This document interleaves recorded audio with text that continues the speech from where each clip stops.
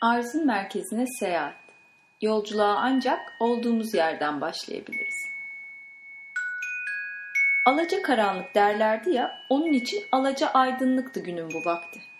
Gün ağarmadan duasını yapıp sabahın kör karanlığında yola koyuldu. Sanki gün de onu bekliyordu. Geceden vermiş olduğu soluğu tamamlayıp taze nefesini almak için. Hafif adımlarının ıslak toprak üzerinde süzülürken çıkardığı sesler belki de güne yavaş diyordu. Yumuşakça gel, aceleye lüzum yok. Kıyıya yaklaştığında uzaktan sabah kuşunu duydu. İşte o zaman adımlarını sıklaştırdı. Bilirdi bu, sabah kuşuyla haber gönderen kayığıydı onu çağıran. Avucunun içi gibi bildiği bu kıyı, bu deniz her sabah bir başka güzel gözükürdü ona. Geceyle gündüz, rüyayla gerçek arası sanki hiç bitmeyecekmiş gibi nefesini tuttuğu tanımsız bir zaman. Ve birkaç an sonra bu büyülü puslu sularda kayarak ilerlerken o kürekleriyle adeta okşayarak kucaklaşıyordu bu bereketli engin suyla. Her sabah yeniden, ilk defa gibi. Kör karanlık alaca aydınlığa doğru ışırken ve ufuk neredeyse doğacakmış gibi açılmış beklerken son birkaç kürek ve kayığını yavaşça durdurdu. Deniz sustu. Sabah kuşu sustu. Her şey sustu. Ve güneş koyu kızıl, mor mavi göğe ve yere ve var olan her şeye doğarken derin bir nefes aldı. Anı topladı. Arkaya doğru gerildi, güç aldı, gözlerini kapadı ve derinden bir Bismillah üfleyerek ağını fırlattı. Ve ağ büyüdü, genişledi, uçtu, açıldı, onunla birlikte kanatlandı, kanatlandıkça açıldı, açıldıkça ucu bucağı olmayan sonsuz ufukla birleşti. Alaca aydınlıkta güneşin ilk ışıklarıyla doldu taştı. Gözlerini kırpıştırdı. Yavaşça açtı. Gün ışığını topladı ağından. Kalbine, ruhuna, bildiği bilmediği her zerresine çekti, yerleştirdi tek nefeste. Ve bir gülümsemeyle yine sonsuz ufka bıraktı. Yeni günün bereketli ilk soluğunu. Ve günaydın diyerek başlamak istiyorum bugün sohbetimize. Sabah güneşine evet diyerek bırakmıştık. Bugün de Elif'in içindeki balıkçının tan yeriyle açtık programımızı. Ve günün içinde hangi anda, hangi saatte olursak olalım, o anın içindeki ışığı yakalamak nasip olsun hepimize diyerek sohbetimize başlayalım bugün de. Sabah oldu deyip de onu düne ait bir isimle savma. Sen onu ilk defa gördüğün isimsiz yeni doğmuş bir çocuk say, diyor Rabindranath Tagore. Gerçekten de her güne, her ana yeni doğmuş bir bebek gibi bakmak, yeni doğmuş bir bebek gibi onu karşılamak mümkün mü diye soruyorum tekrar. Aynı yeni doğmuş bir çocuğun gözlerine doya doya bakar gibi o heyecanla, o mucizeye tanıklık edercesine sevgi ve hayretle her anı karşılamamız mümkün mü? Ana evet ve teslimiyet derken biraz durup bugün de o anın içindeki neşeye ve yaşam sevincine bakalım istiyorum. Ve kapılar kapılar deyip duruyorum. Hatta geçen gün kendi kendime bu kadar çok kapılar kapılar diyorsun, oldu bari bu programın ismini de kapılara değiştirelim diye bir düşündüm. Ama arzin merkezine seyahatte kapılardan geçmeden olmuyor elbette.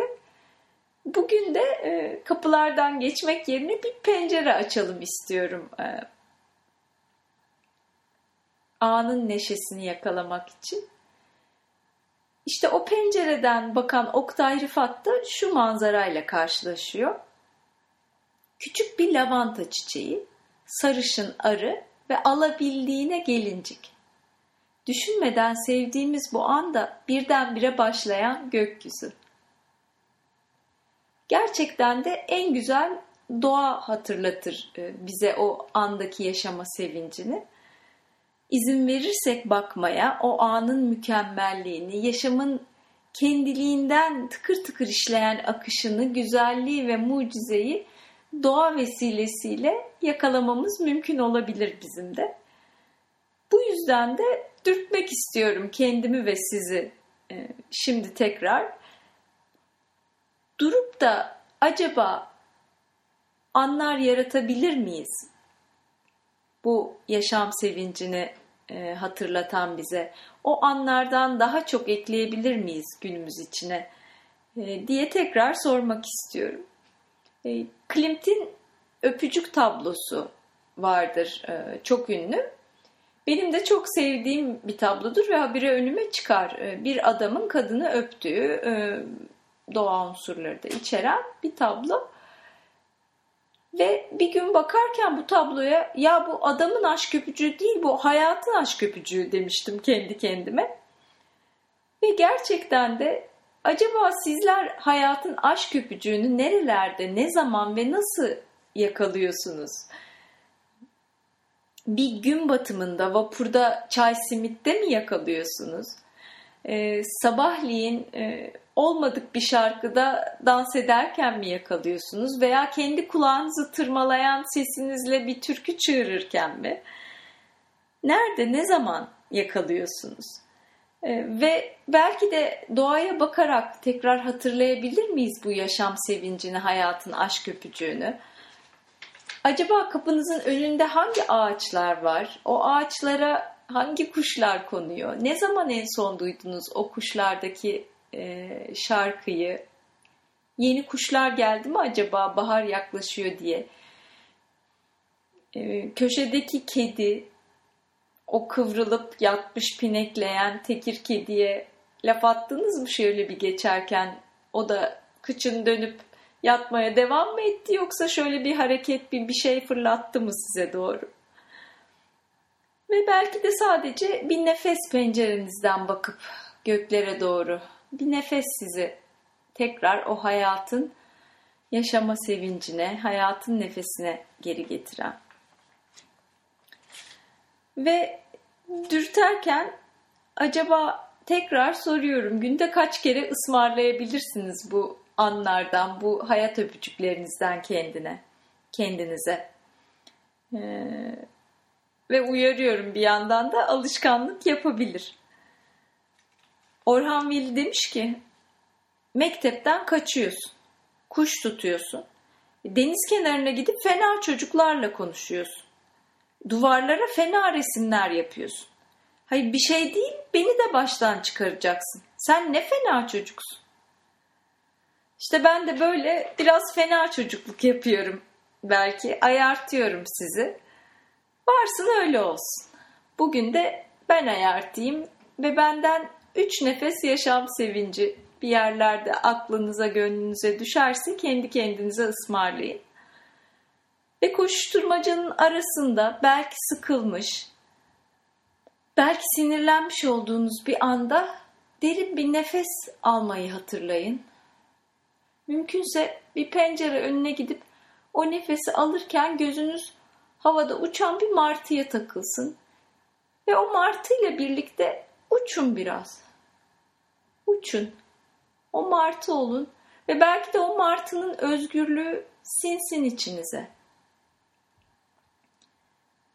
Ve gözlerinizi kırpıştırarak hoşça kal deyin, o martıyı gönderin yoluna. El sallayın ona. Anda olma üstadı tabii ki bizim Temel. Bundan da geri kalmıyor. Ve bir gün dursun, Temel'e soruyor. Temel, bak bakayım, arabanın sinyalleri çalışıyor mu? Bizim Temel de bakıyor ve şöyle diyor. Çalışıyor, çalışmıyor. Çalışıyor, çalışmıyor. Çalışıyor, çalışmıyor. İşte böyle tam da bu anın neşesini yakalamışken sizleri burada şimdi ufak bir yolculuğa çıkarmak istiyorum.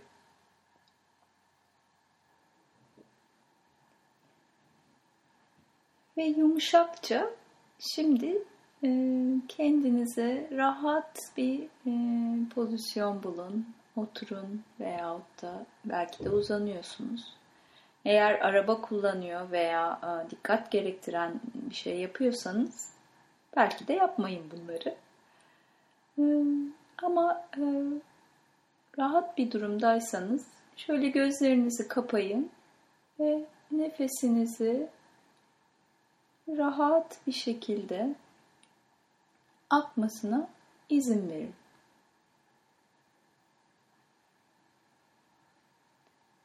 Harika, güneşli bir günde kırlarda yürüyüşe çıktınız. Uçsuz bucaksız yeşil çayırlarda, kırlarda yürüyorsunuz. Etrafınızda uzakta irili ufaklı tepeler, çalılar, yeşillenmeye başlayan ağaçlar, çiçekli yeşil tarlalarla dolu tepeler var. Hafif bir rüzgar esiyor. Güneş ne terletiyor ne üşütüyor, tam kıvamında. Ve burnunuza taze çiçek kokularıyla karışık çimen kokusu geliyor. Derin derin içinize çekiyorsunuz bu kokuyu ve çektikçe adeta başınız dönüyor. Yürümeye devam ediyorsunuz. Çiçekler, kuş ve böcek sesleriyle karışık adımınızın yumuşacık toprak ve çimendeki hissini, sesini dinliyorsunuz. Tepenizde yer yer beyaz bulutların serpiştirildiği masmavi bir gökyüzü var. Gözlerinizde ılık bahar güneşi. Yüzünüzde engel olamadığınız bir gülümseme. Öyle hem ağır hem hafif bir gevşeklik içerisinde görerek, koklayarak, dinleyerek her nefesinizle o kırların güzelliğini içinize çekerek yürümeye devam ediyorsunuz. Hafifçe uzakta, karşınızda tepede bir ağaç var. Bir erik ağacı. Ve yavaş yavaş açmaya başlamış bu erik ağacının, büyük erik ağacının olduğu tepeye yürüyorsunuz. Ve onun altı sizi bekliyor biliyorsunuz. Kuş sesleri, belki uzaktan bir su sesi, çimen kokuları hepsi sizi içine alıyor. Ve yumuşakça kendinizi erik ağacının yanında buluyorsunuz. Ona bir merhaba diyorsunuz. Merhaba. Belki dokunarak, belki sarılarak. Merhaba. Ve sırtınızı o erik ağacına dayayıp derin bir nefes alıyorsunuz. Bu an sizin. Bu ağacın altındaki güzel günün anı sizin. Kafanızı kaldırıp o ağacın dalları ve yine açmaya başlayan çiçekleri arasından gökyüzüne bakıyorsunuz.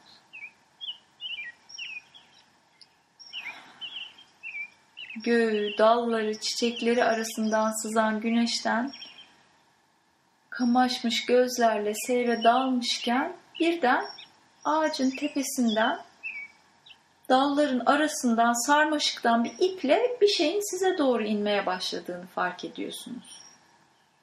Bir şey size doğru iniyor. Yaklaştıkça bunun sanki ipekten örülmüş büyükçe bir kelebek kozası gibi bir şey olduğunu görüyorsunuz. Böyle açık bir koza. Yumuşacık, pofuduk, beyaz bulut gibi bir şey. İniyor sarmaşık ve kozayı kucağınıza bırakıyor. Ve birden içindeki yeni doğmuş bebeği görüyorsunuz. Gülen gözler, pembe yanaklarla enerji dolu bir sükunet içinde, neşe içinde size bakıyor. Öyle gözleri apaçık. Ve onun gözlerine bakarken birden fark ediyorsunuz ki Onlar sizin gözleriniz. Taptaze yeni doğmuş bir siz, şimdinin bebeğinin gözlerinden size bakıyor. Her tarafınızı muhteşem bir sıcaklık kaplıyor. Ve yumuşacık hissediyorsunuz.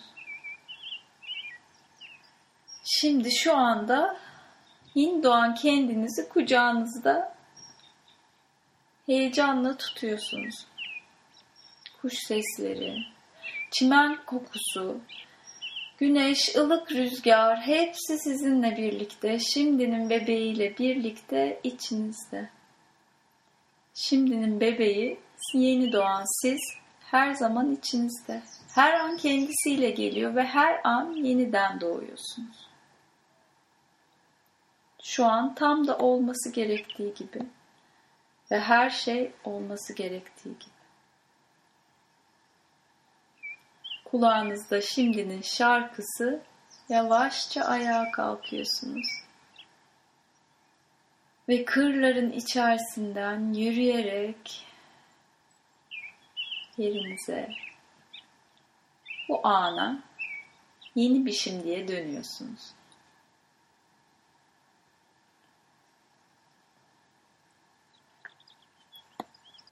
Ve son sözümüz yine Oktay Rıfat'tan. Boğazından lıkır lıkır geçen şu suyun kıymetini bil. Nedir ki bu mavilik deme. Pencereden görebildiğin kadar göğün kıymetini bil. Kıymetini bil çiçek açmış bademin. Güneşli odanın, çamurlu sokağın, beyazın, siyahın, yeşilin, pembenin kıymetini bil. Dirilik öyle bir şey yürekte. Sevinçle çırpınır, kavak yerleri eser insanın başında. İnsanoğlu kızar, öfkelenir, savaşır. Halk için girişilen savaşta o korkulu sevincin, öfkenin kıymetini bil. Bil ki budur işte. Güneş yalnız dirileri ısıtır. Güneşin kıymetini bil. Bir sonraki yolculuğumuza kadar sevgiyle kalın. Hoşça kalın.